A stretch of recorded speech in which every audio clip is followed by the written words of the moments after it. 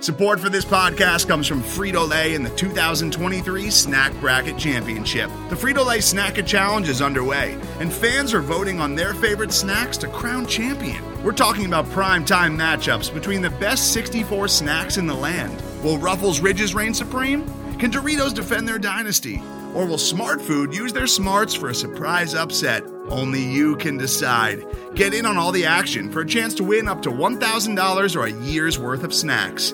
Let your snacks be heard. Just go to fritolaysnacket.sbnation.com to vote and enter for a chance to win. No purchase necessary. Sweepstakes ends April 3rd, 2023. Void where prohibited. Year's worth of snacks awarded in the form of 52 coupons, each good for one bag of chips. See official rules at fritolaysnacket.sbnation.com.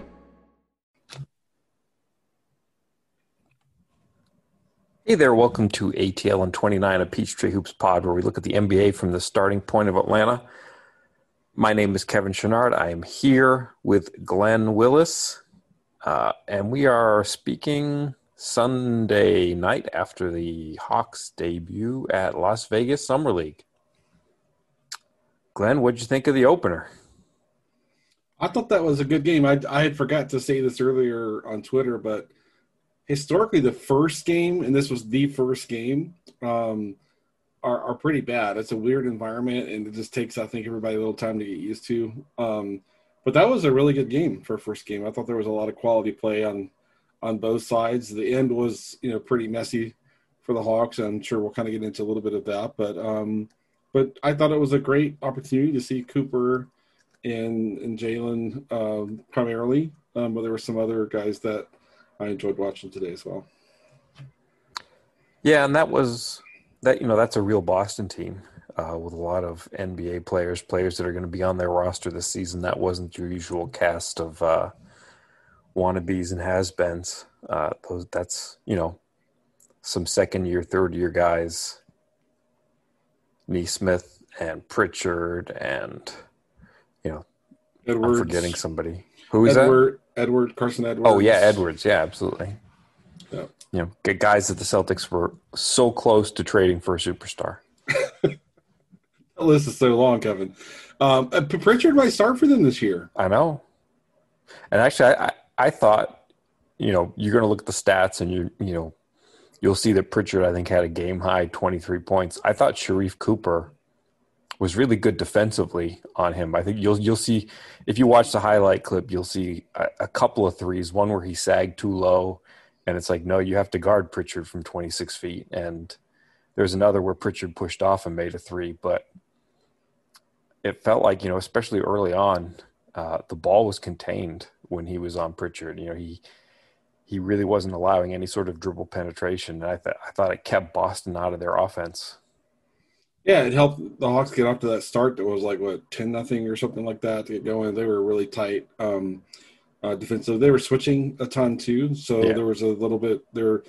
And Pritchard was hunting the switches, through like after the first quarter, pretty much Hunter looking to get switched on to somebody besides Sharife, which is probably smart on his part. But yeah, but those are kind of typical adjustment areas for a guy going from the college game where obviously the line's shorter and the spacing's differently, and you don't see guys that can shoot from that range every game or even every week on a schedule. So where Pritchard was able to kind of get some work done against him, it was the areas where you expect for Cooper to need a little time to adjust to, how far out on the court, like to your point, he needs to pick up, a guy who can shoot with such range like that and stuff. So, but yeah, I thought defensively he was sound and good, even though they relied on a lot of switching. It was interesting to watch because both teams switched basically the whole game. And part of that, I wonder, is that neither team really put a rim protector on the floor ever, right. not a real one at all. So that was just kind of interesting. It'll be interesting to see if we see more of that. Eric Moreland didn't play today. He's a little bit more stout, kind of an interior presence. So, game 2 against Indiana, which is, I think, Tuesday, we'll see if Moreland plays. And if he does, we'll see if they go to a more traditional defensive scheme. But for today, I thought the switching made a lot of sense for both teams because, like I said, they both played without rim protectors today for the most part.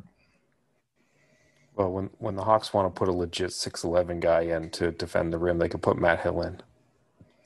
They could, yeah, they could, and he could probably at least get them organized and all that sort of stuff. But I mean, Eric Moreland played serious minutes on a semi-serious Pistons team under Stan Van Gundy 4 years ago as the de facto backup center all year long.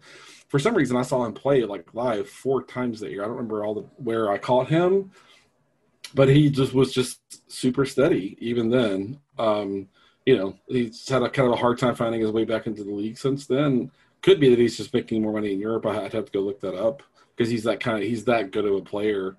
But I have no idea, why he didn't play today. The Hawks played 9 players, I noticed today. It makes me recall back to when before the coaching change and Bud was still running things and the Bud assistant, they play 14 guys in every single game.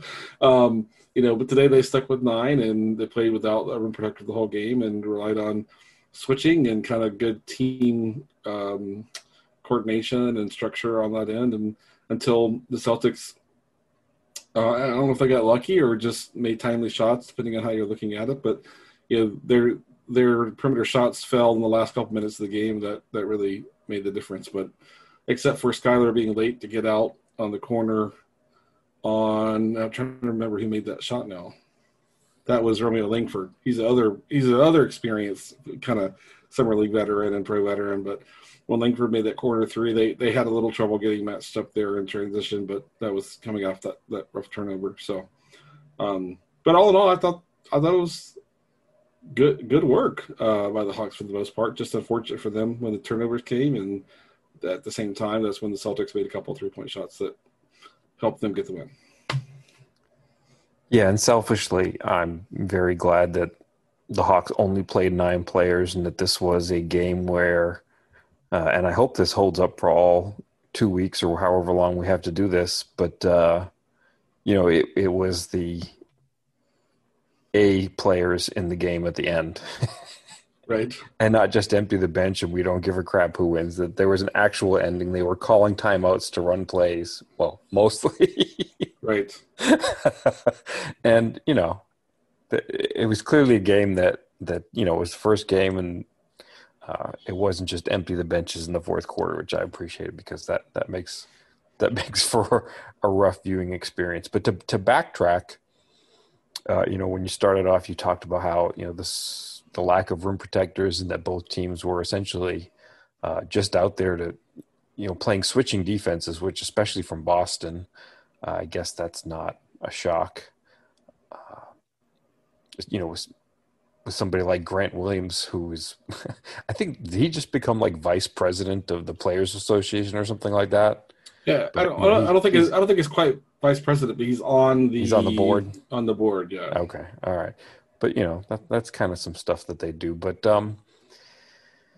sidetrack from my main question, which is we got to see Jalen Johnson against the switching defense. And, the Hawks wanted to hunt some mismatches, and it seemed like, they were more than happy with him on someone smaller. Yeah, they were. And he and Sharife Cooper were running that 1-4, middle ball screen to kind of get those switches and attack them. Sometimes Sharife would go at the big, and he got some shots at the rim to Paul in the second quarter. But then Johnson was happy to kind of get down into the post too. And I think what I was most pleased with about Jalen Johnson's game today was how eager he was to kind of pass the ball out of the mid post. He made some nice passes there. Smart decision making. Seems like he saw the whole floor, which is great for a one and done player that didn't get a whole year of college season in and such, to be that aware of the whole entire offensive half court when he's working with his back to most of the other players was really good. He had 5 turnovers, but I think 2 of them were offensive fouls where he just has to learn what the technique is that NBA officials are looking for. Yeah, I don't think they were passing turnovers. There was one where he traveled. Right. The passing looked very clean. Very clean. That was certainly a high point. It's not hard to envision someone like that playing with Trey, and it's kind of an element that they don't really have. I mean, you get some of that with Gallo, but it's obviously different with the athleticism that he can just be patient. And if the help comes, he doesn't seem to force it. He's just like, yep, here's where the pass goes. I'll make that pass. And then if it's just, they're going to leave him one-on-one with somebody smaller, he looks really comfortable just, back down, patient, and then just rise and shoot. And he's more than competent with it. Yeah, and with Gallo, he's made his money in the league as a shooter. I mean, so that's sort of how the first thing he's going to assess is whether he's able to generate a quality shot. Johnson just seemed really patient for a guy his age and of his experience level. He'd Right. get the ball. First, he'd look at what's available, for a teammate, it seemed like, and then unless he just had a serious mismatch, and then he'd kind of turn the corner pretty quickly and go. But he always seemed to be aware of who he had defending him, whether the advantage was there to attack kind of with a spin move and getting close towards the rim, or whether he should kind of look at the way his teammates were moving and cutting and all that sort of stuff. So it surprised me, frankly, like how kind of just calm and collected he was, and how the speed of the game didn't seem too much for him at all from the very first few possessions. So the passing was great. And I think you're right that he looks like a guy that can develop into a short roll game to help when Trey's getting trapped. Obviously, other parts of his game have to come along, and he has to earn his way into playing time, and all that sort of stuff. But today was just, I thought, a phenomenal start. And just like some of the mistakes that Sharife made on defense were just natural adjustment areas. Well, same for Jalen Johnson. The way that they officiate traveling on the catch and go in the NBA is like any minor little tiny, kind of movement at all before you put the ball in the court. That's just an adjustment in the way that the NBA game is officiated. And also the one charge he had was, he got the arm extended. He'll learn to keep that arm closer to his own body and kind of use the specific technique to kind of avoid that. So great, tremendous passing, 20 points, 10 rebounds, a couple assists. And I thought, both he and Cooper could add more assists if, teammates were able to kind of get shots at the rim to go down on a few occasions where those were missed. Yeah. I lost my train of thought. I had something that I wanted to add about the offense, but maybe not. And just certainly we could talk about the defense too. One thing that I was encouraged by was seeing him sort of X out on the perimeter. Yep. The Solomon Hill special that he does so well. You got 2-on-2 on the weak side, and then you need a help defender at the rim. So suddenly it's 2-on-1 and you're out there by yourself. I saw Johnson, make that read. And when the ball went out to the corner, he reacted quickly and got out there, and he had to sell out to contest the shot. But he did, he's sort of out of position after a shot fake, but he contested the shot and, didn't give up that open three. And, just seeing him make that read was encouraging. Yeah. And, a little kind of getting into nuance here about how summer league roster building works. You saw most Hawks fans probably don't really know who he is yet, but Devon Akoon-Purcell out there, really sound on the wing. Also, gapping two shooters on the side when, the other defender on that side of the court had to go help with the rim, and Xing out and closing out and things like that. And, when you look at the way that NBA teams try to bring someone in to sort of mentor a guy like Jalen Johnson, Akoon-Purcell is super experienced professionally from Europe. I've been watching him in summer league for I think at least four years, and he's been a guy that I've enjoyed seeing the progression year over year over year. So I was kind of thrilled to see him land with the Hawks. He's 28, so it's it's unlikely that he's ever going to get a real contract in the NBA. I'm sure he still has that aspiration, and you never know. But he's a guy that I have no doubt that at practice and in game prep, he is right there with Jalen Johnson, kind of hitting all those points of emphasis and going out there and demonstrating what it's like to play professionally on the defensive end of the court and pay attention to detail. He was really good today, but he's probably one of the more accomplished when you consider European play as well. Akoon-Purcell is one of the more accomplished players on the Hawks roster in terms of just having a ton of experience in professional setting and stuff. So good job to kind of get a guy like him on the team to help Jalen. And you could see, Jalen was doing a lot of the stuff that you saw Kuhn Purcell doing today, which is satisfying to kind of see that manifest in the Rivers game. Yeah, and Jalen Johnson was, kind of glowing after the game.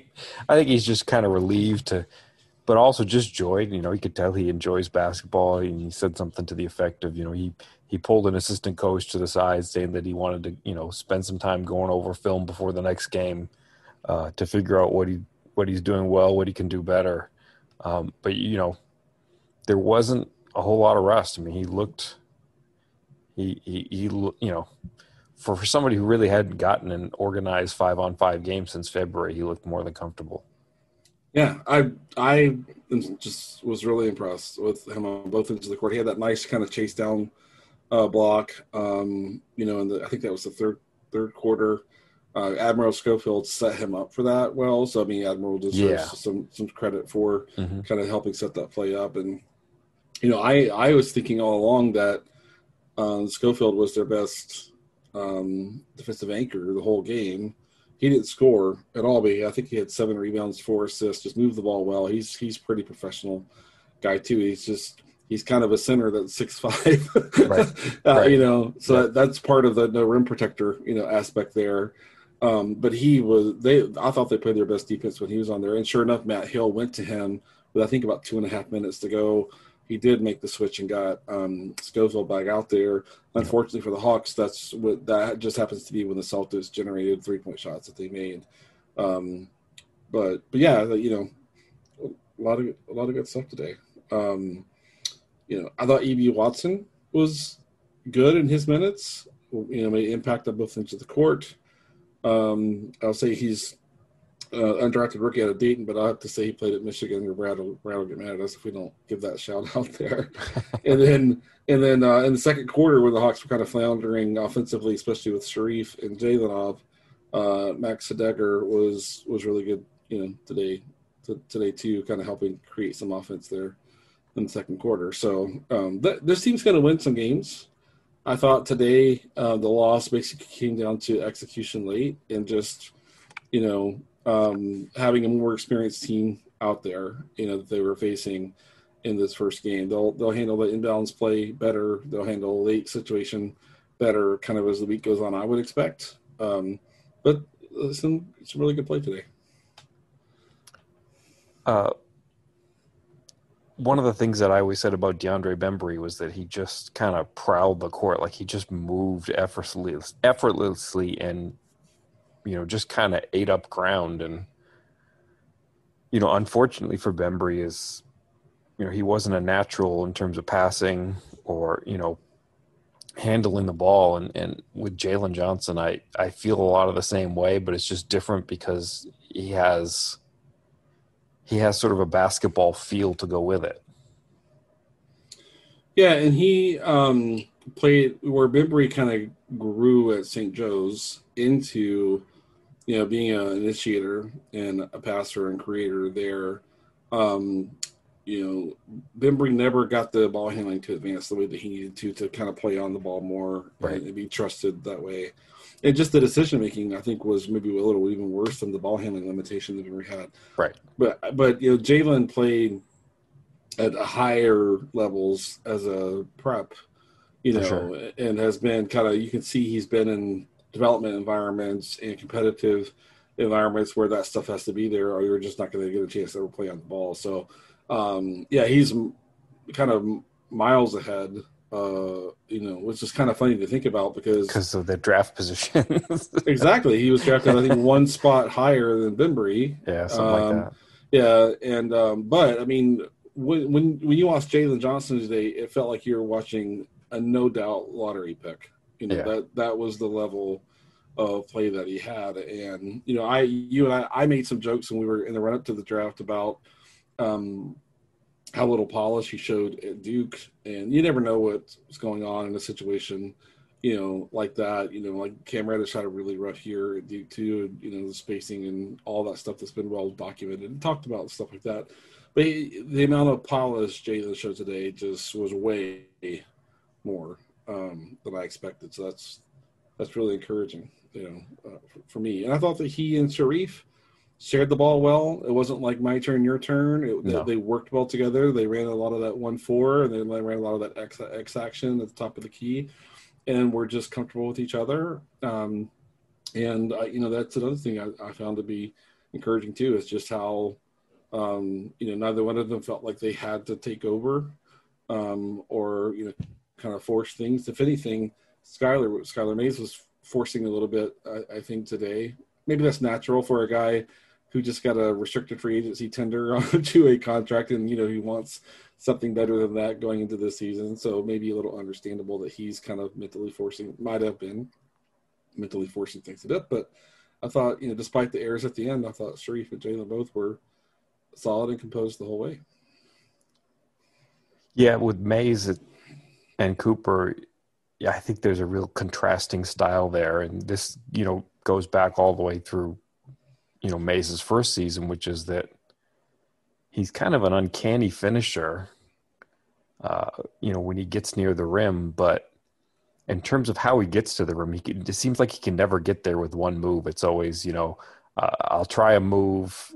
I can't really, get to where I want with that one move, but maybe if I get a little bit of an edge, I can try another move and then another move. And then maybe after 3 moves, I can kind of be somewhere near the rim and try something. And, he's got incredible coordination and finishing for a small guy who's not terribly athletic. Like he just has a knack for getting the ball to go in. But then, Cooper is like a complete 180 from that. It's like, when I watch Cooper play, it's like, okay, his first move, he's got an edge and he can take that all the way to the rim, and he does a good job with his off-ball hand. Just, the first move is really, really quick, and he gets the edge, and that's an edge that he can take all the way to the rim. But then he slows down a little bit so that he can survey the floor. He uses his off-ball hand to kind of keep the defender at bay while he surveys things. But the thing that worries me with Cooper is, he doesn't really have the finishing right at the rim, and that's a little bit of a danger zone. And so then, what does he do instead? Well, he's pretty good at some off-foot layups, but, a lot of times it comes down to he gets into the restricted area to pass, and, he knows sort of where the offense is and where the pass is supposed to go, but, it's different in the NBA. They're just a lot longer bodies, a lot longer arms. And if he's not careful, he's going to be a bit of a turnover machine. And those are the worst kind of turnovers because, not only is it a live ball turnover for a run out, but, he's under the rim, not in a good position to defend. And so those can be killers. And when he does connect the pass, they're great passes, but he's going to have to get a floater, or he's going to have to get a little bit better at finishing so that he has better options when he gets trapped down there. Yeah. With the kind of athletic skills he has, that you kind of mentioned, that first step is blazing. It's fast, and he can get a angle on probably just about anyone. That'll be a little different, if and when he is playing against legitimate starters. We'll see how he does against, I don't know, just like a Drew Holiday or someone like that. We'll right. see how that step works with that kind of matchup. Mm-hmm.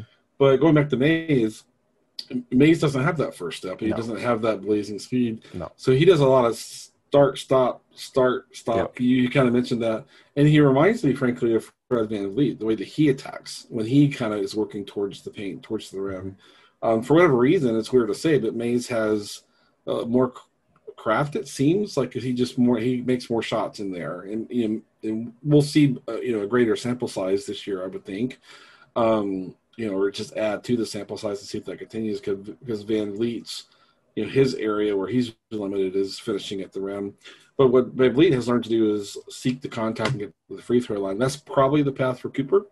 Mm-hmm. I can't see him really finishing over or around kind of the big guys, but once he gets in there, if he can learn to start kind of manipulate defenders, especially some of the maybe less disciplined defenders, more foul-prone defenders and things like that, to know who, sort of like Jalen did today, where he knew who was on him, kind of knew what was going on the floor, where Sharife develops the ability to kind of know when he's, attacking the paint and running into a big defender that will foul, in there. If you can kind of use a little bit of craft, whether it's a pump fake or show the ball, pull it back, or whatever it is. I think for me, that's the path I see for Cooper inside, is learning how to get in there, and when maybe the passing options aren't there, learn how to draw contact and generate points at the free throw line. Yeah, and I was being critical of his passing, from the restricted area, but by and large, his passing was terrific. Like, he had 6 assists, and he should have had 13 or something. Like, there were so many missed bunnies. Right. I mean, he, when he was doing pick and roll passes, before he got down low, if there was a read to his roll man, and that was the right read, he was making just some fantastic passes to the roll man. That looked really encouraging. Especially using the bounce pass. He was really creative, using the bounce pass to create some angles where there were kind of natural, what we call chest passing angles or whatever. I thought maybe the most impressive play from Johnson today offensively was there was a time he got the ball around the free throw line, and Schofield was trying to kind of find a way to cut to the rim. And Jalen stayed with him like on 2 or 3 moves by Schofield. It just wasn't rushed at all, and just stayed with it. And it never worked out that a passing angle developed. He didn't force the pass. Mm-hmm. But I was just super impressed that he saw that Schofield had the defender on his back. And now again, Schofield's lack of height and length kind of played a factor there. But just Jalen staying with that play and then not forcing the pass and then actually moving on to the next option. That's not like what I expected from him in first summer league game. That's not what I would have maybe expected him, at any point this year. That patience, that ability to know I can just stay with this, and if it doesn't work out, I'm going to have another option to turn to when this either does or doesn't work out. That I was impressed from a kind of a information processing standpoint and decision making standpoint. I think as impressed with that play as I was anything else did today. Is there anything else you want to add about today's game? At some point we need to do a pod where we talk about Gorgie Jang and DeLon Wright, but today's not the day for that. We'll focus on this game. Anything else about this game that stands out to you? The only other thing is I thought Matt Hill should have called a timeout when they were down the ball with 8/10 of a second left. That turned into a disaster. I thought he should have helped them kind of generate something on that possession, even if it's just kind of avoiding a turnover. So, this is summer league for coaches that are kind of coming through the ranks too, getting some head coaching stuff. So it's totally fine. But I thought that the Hawks may have had a better chance, probably would have had a better chance of winning that game if he'd used this last time out there instead of kind of having them go without the timeout. But that's I think that's everything I had. All right. Well, I don't have the summer league schedule memorized, but we'll have to do this again soon, and I appreciate you taking the time to do it today. My pleasure, Kevin. Good to chat with you. Have a good night. And you.